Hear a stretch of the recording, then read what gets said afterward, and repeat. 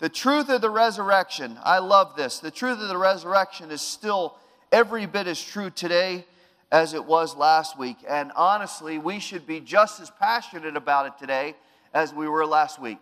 You know, you come to Resurrection Sunday, you come to the culmination kind of the Christian calendar, so to speak, and we have big, strong Sunday, and we praise the Lord, and we say, the Lord is risen, Jesus is alive, over and over again, and we walk away, and we're so filled with contentment. But often what happens after Resurrection Sunday is that there's kind of an emotional let-up. There's kind of just a relaxing of our minds in terms of what we think. And whether it's the fact that last week was spring break or the fact that the weather's finally turning warmer or whatever, the focus has kind of changed a little bit. And we're not alone in that. We see in Scripture that the disciples really showed evidence in the days following the resurrection that they lost a little bit of steam. I've thought about this a lot this week. You would think that they would have been so energized and so engaged, and everything now made sense, and all the things they remembered that Jesus had said, and the Last Supper, and Gethsemane, and the cross, it all came together. And you would think at this point they would be so passionate and so just engaged in every sense of the word, and that they would just be ready to tell everybody, that they wouldn't have a moment of hesitation, that they would just keep going out and saying, Jesus is alive, Jesus is alive. But it's interesting when we read the narrative of Scripture that initially after the resurrection they hid. And then they were very uncertain. They weren't kind of sure what to make of it. And they continued to kind of question in the days after, is he really alive? Is this real? And then they see Jesus, but after they see Jesus, they go right back to their old life. They hadn't really been fishing for a long time, and yet right after the resurrection, Jesus says, I'll meet you in Galilee, and they go back and they don't prepare themselves. They go back and they start fishing again. No matter how you slice it, really, the excitement and drive of hearing the news after the resurrection kind of doesn't fully continue in the weeks following. It isn't really until Pentecost, it isn't until Jesus ascends and the Holy Spirit comes and indwells them that they get that fresh power, and then they start to really say, all right, here's the assignment. And things change at that point. Now, what the disciples still didn't understand really until Jesus ascended in Acts chapter 1 was that his earthly ministry was ending, but theirs was just beginning.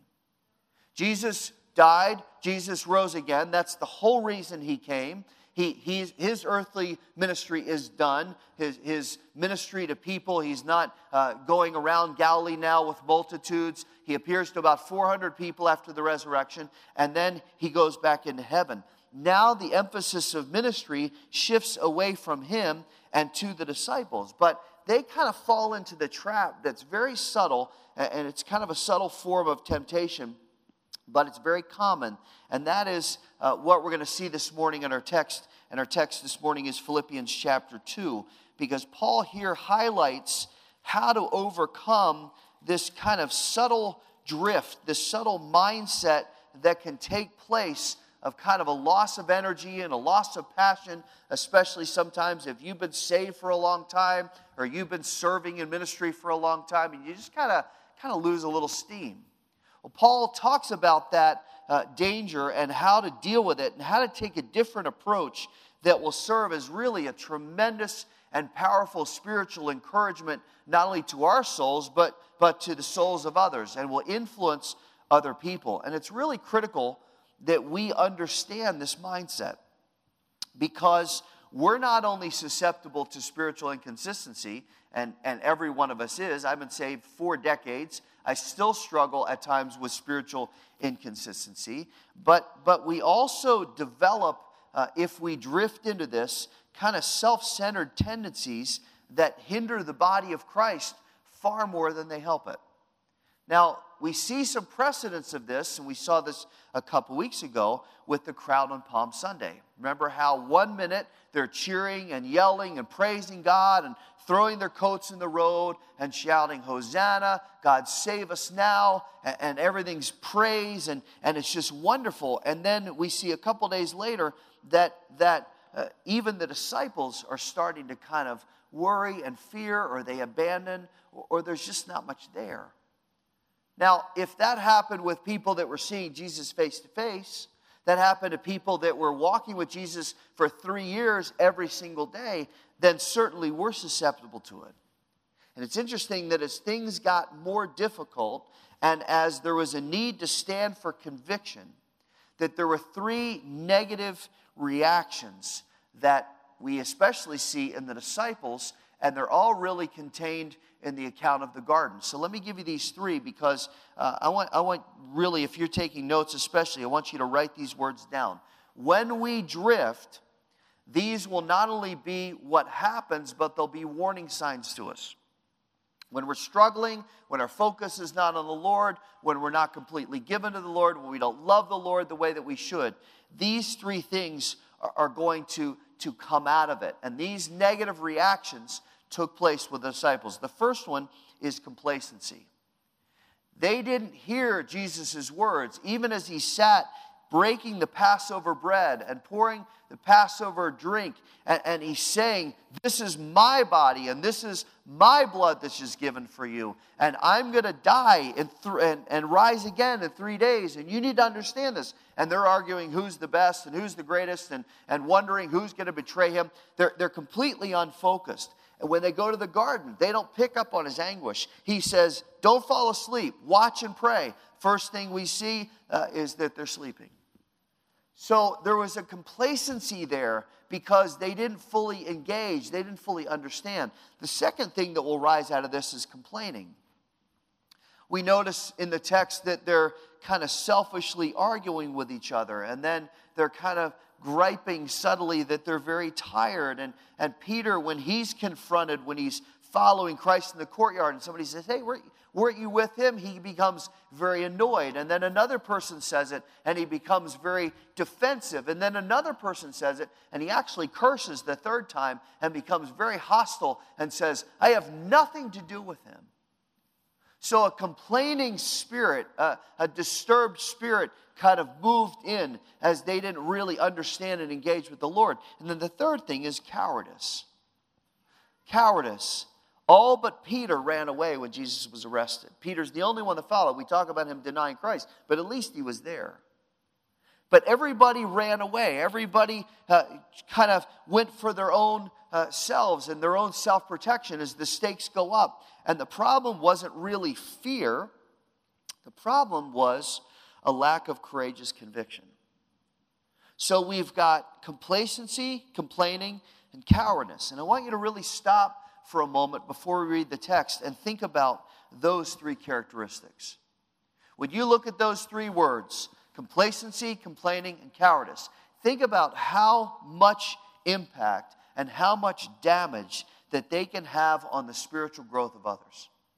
How much damage they can have on other people's faith. How much impact they can have on the unity of the body of Christ. How much prevention they can cause in terms of our witness for Christ. See, if people see spiritual complacency, if they don't see a passion and a fire and a fervor in us, then they're going to question the value of knowing Christ. They're going to question the value of living for Christ. And ultimately, if they don't see a passion and a fire that's consistent in us, if they don't see a love for the Lord that is constant, they're going to start to wonder about the sincerity of our love for Christ. The second problem is that if people see us complaining, they're going to wonder why we're not full of joy, because aren't Christians supposed to be full of joy?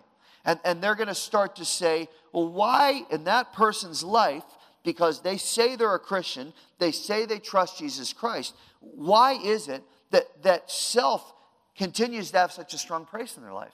And non-believers will ask this. Why is it that person who says they trust Christ, why is it that they're still full of themselves? I thought the Bible said, and it is interesting how unbelievers can quote the Bible sometimes better than us, or hold us to it better than we hold ourselves. I thought a Christian was supposed to deny their self daily. So what's with you? Because I still see a lot of self in you. The third problem is that if people see cowardice, or they see a lack of strong conviction and defense of our faith, and with that is always a continued love of the world, they'll conclude that trusting Christ really must not change your life because it hasn't dramatically changed ours. Now, those are frightening statements, and yet we see it happen with the disciples, we see it happen with the crowd, and we're basically warned here in Philippians chapter 2, and maybe warned's too strong a word, we're taught here in chapter 2 that those three characteristics, those three inclinations that come out of not really loving the Lord are going to do a lot of damage. That's why there's really no latitude for us to fall into those. And we have to guard our hearts against complacency and complaining and cowardice, because they'll drag us away from the Lord. Jesus gave us very specific assignments when he left. He was very strong and very forthright about saying, look, my ministry is done, your ministry is starting, and there are jobs for you to do. There are assignments for you to do. And these assignments will be hindered by complacency, complaining, and cowardice. So you have to make sure your heart's right. You have to make sure that you're dying to self daily. You have to make sure that you're a living sacrifice, holy and acceptable to God. You have to make sure that you're walking by the Spirit. You have to make sure that you are showing fruit out of your life. Because if those three things are present, they're going to hinder the work that I've given you. And you have the assignment. The Holy Spirit's going to give you power, but I'm leaving. You're in charge. The Holy Spirit will help you. Now go. The one word Jesus says to us is not sit and soak. He says go. So we have these assignments. He says, as the Father has sent me, so send I you. Now go and make disciples of the nations. He says, you will be opposed. You will be criticized. You may even be persecuted because of me, because of your connection with me. But you have power from the Holy Spirit. Greater is he that is in you than he is in the world. Now you need to go. And he says there are specific jobs. You're to be disciples, you're to be witnesses, and you're to be ambassadors. Now all three of those are outwardly focused. All three of those are designed to have an impact that points people toward Christ and not toward ourselves. Now again, that attitude is not natural to our humanity. But here's the powerful truth of trusting Jesus Christ. You and I, as believers, are not controlled by our humanity anymore. Somebody say amen a little louder to that. Because that's an incredible truth. You and I, as believers, if you've trusted Jesus Christ, if Christ is your Savior, if Christ is your Lord, the reality is you and I are not controlled by our human nature anymore. We have been given a new nature and our minds have been transformed. And if we're really surrendered to Christ, sin doesn't have any authority over us anymore. Sin doesn't have any control over us anymore. It doesn't even have any power over us anymore.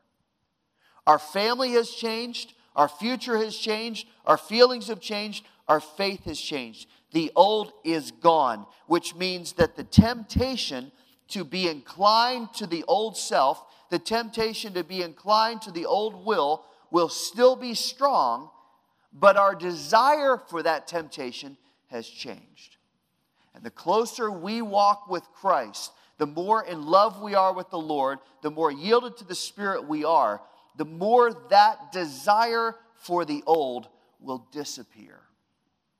And God will put in its place a new mindset and a new attitude about people and about ministry. Now that's a long introduction, but that's what Paul talks about here in Philippians 2. And we want to read this morning about 12 verses, starting in verse 19. And let's see an example of what this looks like. Because this new attitude that God has given us, this new mindset, this new spirit that's outwardly focused looks like this. But I hope, verse 19, in the Lord Jesus, to send Timothy to you shortly, so that I also may be encouraged when I learn of your condition. For I have no one else of kindred spirit who will generally be concerned for your welfare. For they all seek after their own interests, not those of Christ Jesus. But you know of Timothy's proven worth, that he served with me in the furtherance of the gospel like a child serving his father. Therefore I hope to send him immediately, as soon as I see how things go with me. And I trust in the Lord that I myself also will be coming shortly. But I thought it necessary to send to you Epaphroditus, my brother and fellow worker and fellow soldier, who's also your messenger and minister to my need, because he was longing for you all and was distressed because you had heard that he was sick. For indeed he was sick to the point of death, but God had mercy on him, and not on him only, but also on me, so that I would not have sorrow upon sorrow. Therefore I have sent him all the more eagerly, so that when you see him again, you may rejoice, and may be less concerned about you.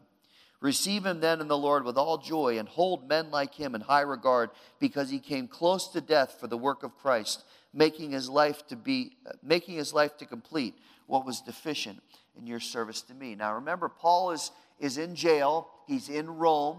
We don't know if it's his first captivity or second captivity in Rome, but he is not able at this point to travel back to Philippi. He can't go to this church that he loves, that's full of exemplary believers, that kind of stands as the model of all the other churches in Asia Minor. He can't go back and see them, so he sends his ministry associates to go and teach and train and encourage the church. And there are two men here in the text that he refers to, Timothy and Epaphroditus. And Timothy and Epaphroditus were exemplary because of their attitude. They were humble, they were servants, they were genuine, there was no pretense, there was no arrogance. They weren't in it for themselves, they weren't trying to usurp Paul in any way.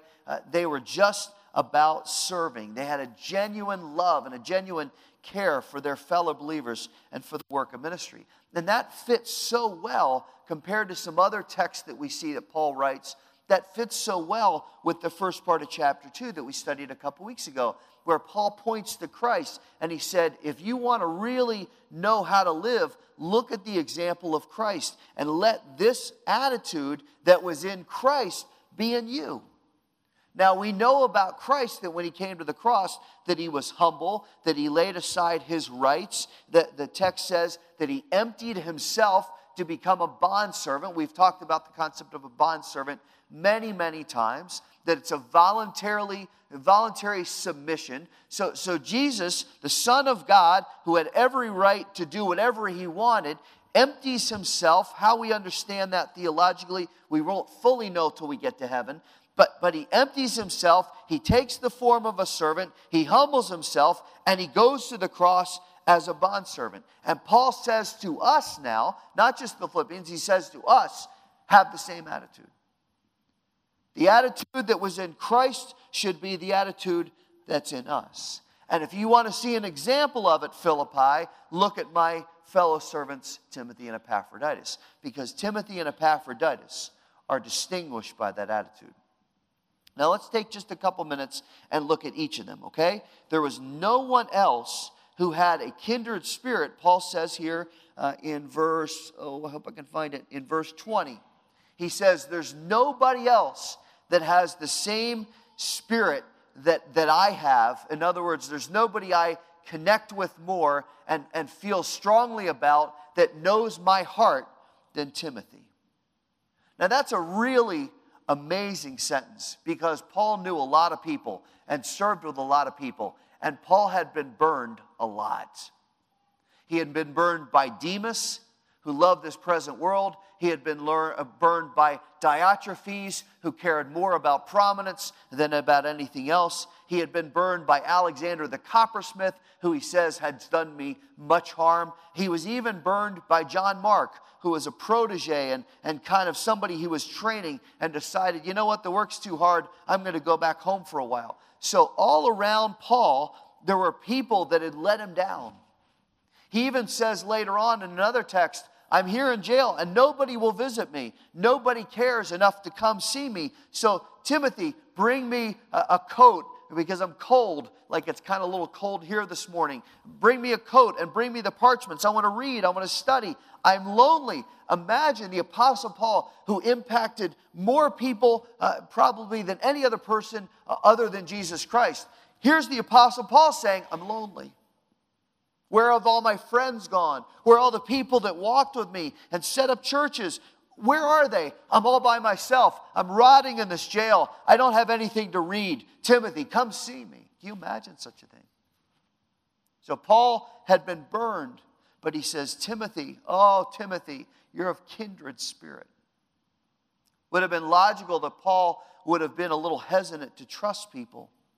Would have been logical that he would have kind of felt like an outcast. Even the disciples initially didn't trust him as a true apostle. They kind of questioned and they were nervous. Like, is this guy going to kill us too? Maybe this is a trap. Maybe he's a spy. Maybe this salvation on the road to Damascus isn't really genuine. So you know what? Let's hold him at an arm's length. Paul probably never really felt like he fit in. And yet here he writes, in his wisdom, he writes, Timothy is the real deal. Listen, Philippi, Timothy is somebody that I trust because he's like-minded about the Lord and about the work. You know, it's so rare. It is so rare that we can fully trust somebody. We say we trust our family or our friends, but the truth is, and I don't mean to be negative here, forgive me for this, but the truth is, at the end of the day, most people are self-centered. And when push comes to shove, they will often let us down because they're interested in what they want. Timothy was not like that. He loved people. He was genuinely concerned for the Philippians, their personal lives, and their spiritual growth. You know, the Lord gave me I believe, I use that word hesitantly, I think I got a fresh insight on this last night. This may be why Timothy was so discouraged in 1st and 2nd Timothy. Because he's pastoring the church in Ephesus. He sees opposition, which is normal in ministry. But the real thing that broke Timothy's heart about the church in Ephesus is that people were not walking with the Lord. And I want to tell you, there's nothing that should break our heart more than to see people who know the Lord that aren't walking with the Lord.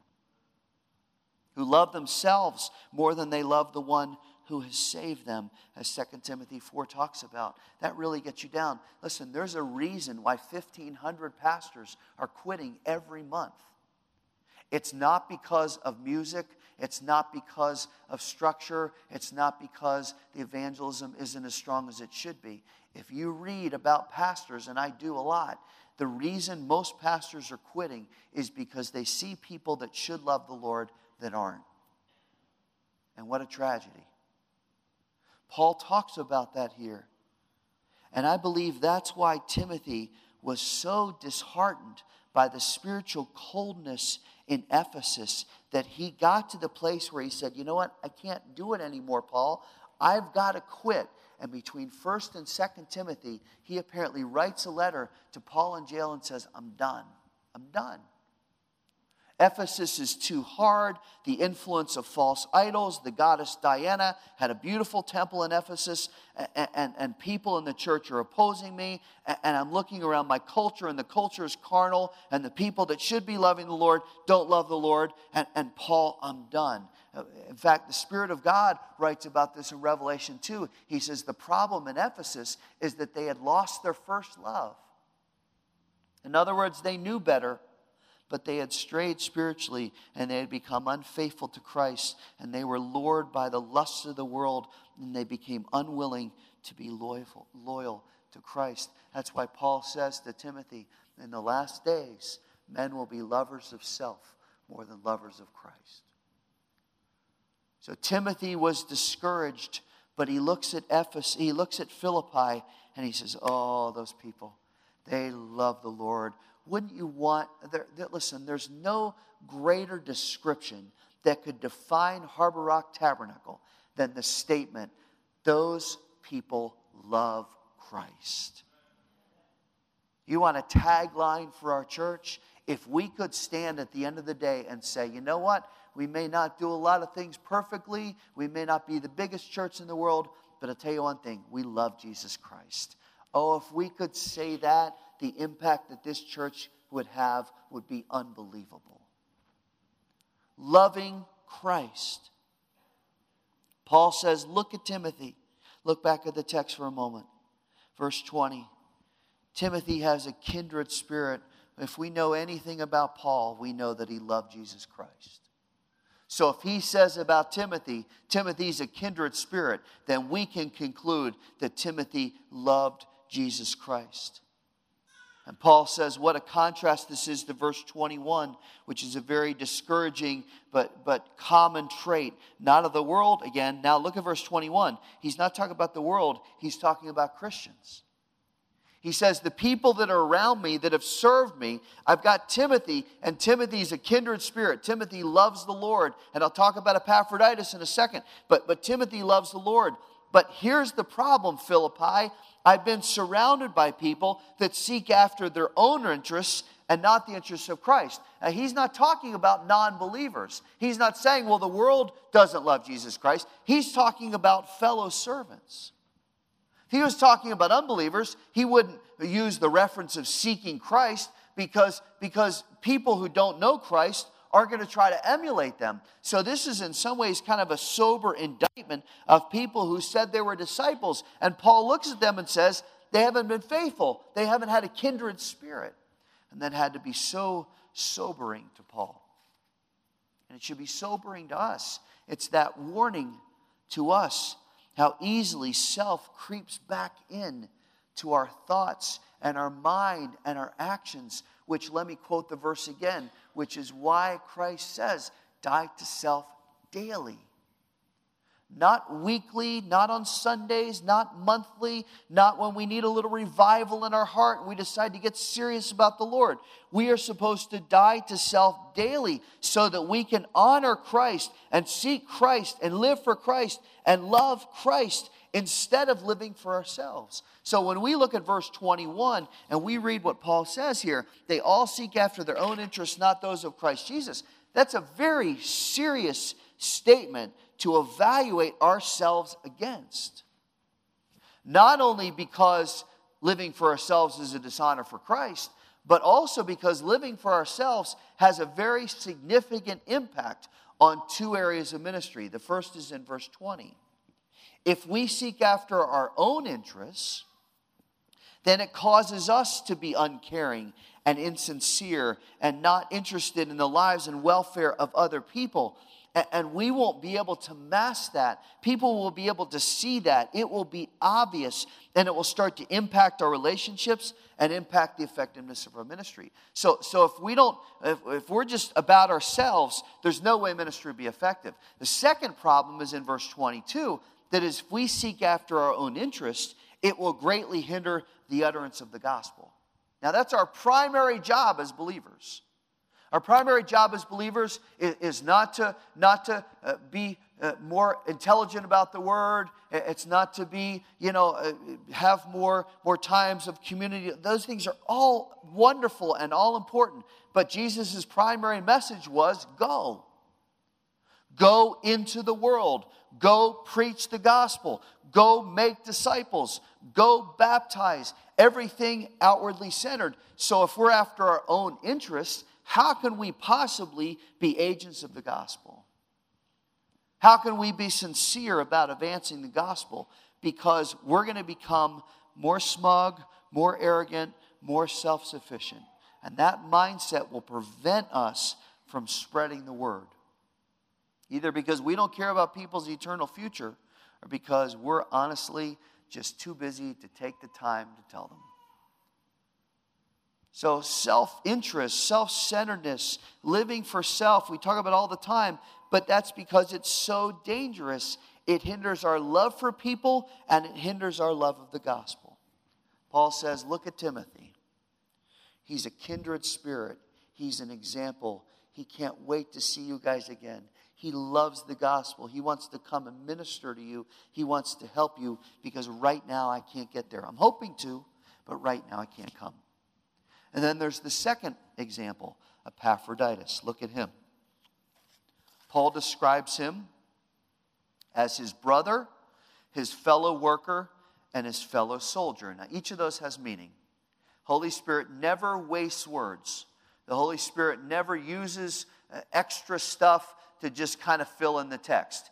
Every definition, every word has meaning. So he says, Epaphroditus is my brother, he's my fellow worker, and he's my fellow soldier. Now, as his spiritual brother, there was also a kindred spirit here, a sense of family, because as believers, the Bible says we're adopted into the family of God. We're adopted as children of God.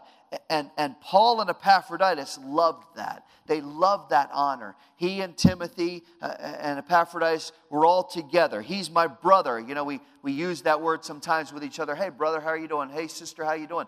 But that's what it is. We're connected. We're intermeshed. We're part of the body of Christ. We're part of the family of Christ. So he says, Epaphroditus, he's my brother. He's also my fellow worker. Here we get a sense of Epaphroditus' heart for ministry. His genuine desire to see people mature in their faith and grow and live for Christ. But then he adds a third term. He says he's also a fellow soldier. In other words, Epaphroditus is not going to back down when the work gets hard. He's not going to fall away when the work is challenging. And 2 Timothy describes, that he's not enticed by the world. He's not distracted like 2 Timothy talks about. He's not unfocused.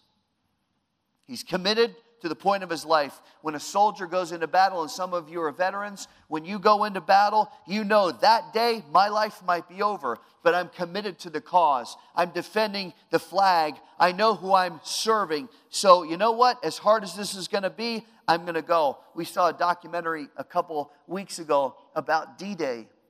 Unbelievable what those men did. They said 80% of them, they expected 80% of them to die on the beach. Can you imagine looking around? 4 out of 5 are going to be dead in a couple minutes. And yet what did they do? They ran forward. Paul says, and we throw on the term way too casually in sports, well, this is a battle, this is a war. No, it's not. You're playing basketball, for Pete's sake.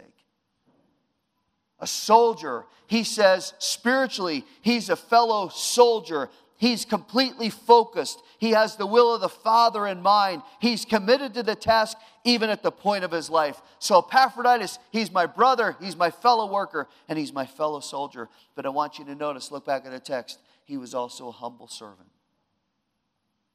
He was a humble servant. He ministered to Paul. He's willing to take this letter to the church in Philippi, not just as a courier, like, hey, Epaphroditus, can you take that letter? Okay, I guess. Well, you clearly can get out of here, so yeah, I'll take it. You know, kind of grumbling the whole way. I got to go to Philippi, man. It's a long way. Got to walk it by myself. How am I going to get there? I'm going to pay for this. Got to get some food. All right, guys, I'm here. Here's the letter from Paul. Do you think that's why he delivered it? He couldn't wait to get back because he loved the people. And he says, I'm so committed. You see in verses 26 and 27 that he had gotten very, very sick to the point that his life was at risk. And verse 30 says that the sickness was caused not by a flu, not by just he was worn down. It was caused by a complete dedication to the work of ministry. He had been working so hard to assist Paul that he had either become sick from exhaustion and from long hours, or he had some way been persecuted for what he was doing. But either way, here's what happened. Epaphroditus got sick because he was working so hard in ministry. He got run down, he got worn down, and it wasn't just a couple days on the couch. He almost died because of this. Now that's a different kind of dedication, isn't it? Imagine being so committed to the work of ministry, so sacrificial in terms of our lives and living for the Lord, and that's sold out for Christ, and that's sold out to let people know about Christ, and that's sold out to disciple and minister to people, that you get to the place that your health is jeopardized and even your life is at risk because you are so committed to furthering the gospel and ministering to people. That's hard to imagine in this day and age when the church has become far more of a consumer entity than a sacrificial one. The explosion of mega churches and larger churches, and there's nothing wrong with them, please hear my heart this morning, but the explosion of mega churches in the 80s created a culture where people used the church to be served instead of serving. That's not an unfair criticism, that's just a fact. I can give you article after article. And unfortunately, it has led people not only to stop serving, but also it has made us kind of spoiled. Now, as I wrote that in my notes, I thought, all right, Paul, you got to watch your heart here. Let's not be unfair. But tell me if this doesn't sound right. Tell me if you haven't heard this before. If the church doesn't meet at the right time or doesn't have enough services to accommodate my schedule, if the church doesn't have a stellar building with plenty of parking close to the door or offer enough electives or small groups or programs for my kids, if the church doesn't have multiple styles of music and I can't wear anything I want, and if they don't have multiple versions of the Bible and the verses aren't on the screen, and if I don't have enough power, then I'll go somewhere else. Anybody heard that before? What I'm saying is true, right? And I hate saying that, believe me, because it makes me sound like I'm critical and bitter, and I'm really not. It's just the mentality that has crept into the church. The church really, and I've prayed about this next sentence, the church really has become a mall. And it better not be a lesser mall like Regency. It better be Woodfield or Water Tower or Mayfair. And we literally have to make sure that we're serving Starbucks and we're not serving Folgers, because what mall serves Folgers? Every mall has a Starbucks. And literally, I'm not joking, churches are actually debating what kind of coffee they serve and promoting the type of coffee they serve more than they're promoting the Word of God, because they're saying, well, that's what will get people in the door. I have to believe that Epaphroditus, if he stood and did an assessment of the American church today, that his mouth would just drop open. He wouldn't understand the mindset that's pervaded our thinking. Now let me clarify. It is not that we shouldn't offer choices. It is not that we shouldn't do things with absolute excellence. It is not that we shouldn't provide programs that meet the spiritual, personal, and relational needs of those that come. Every church should do that. Our church should do that. I wish we could do it more.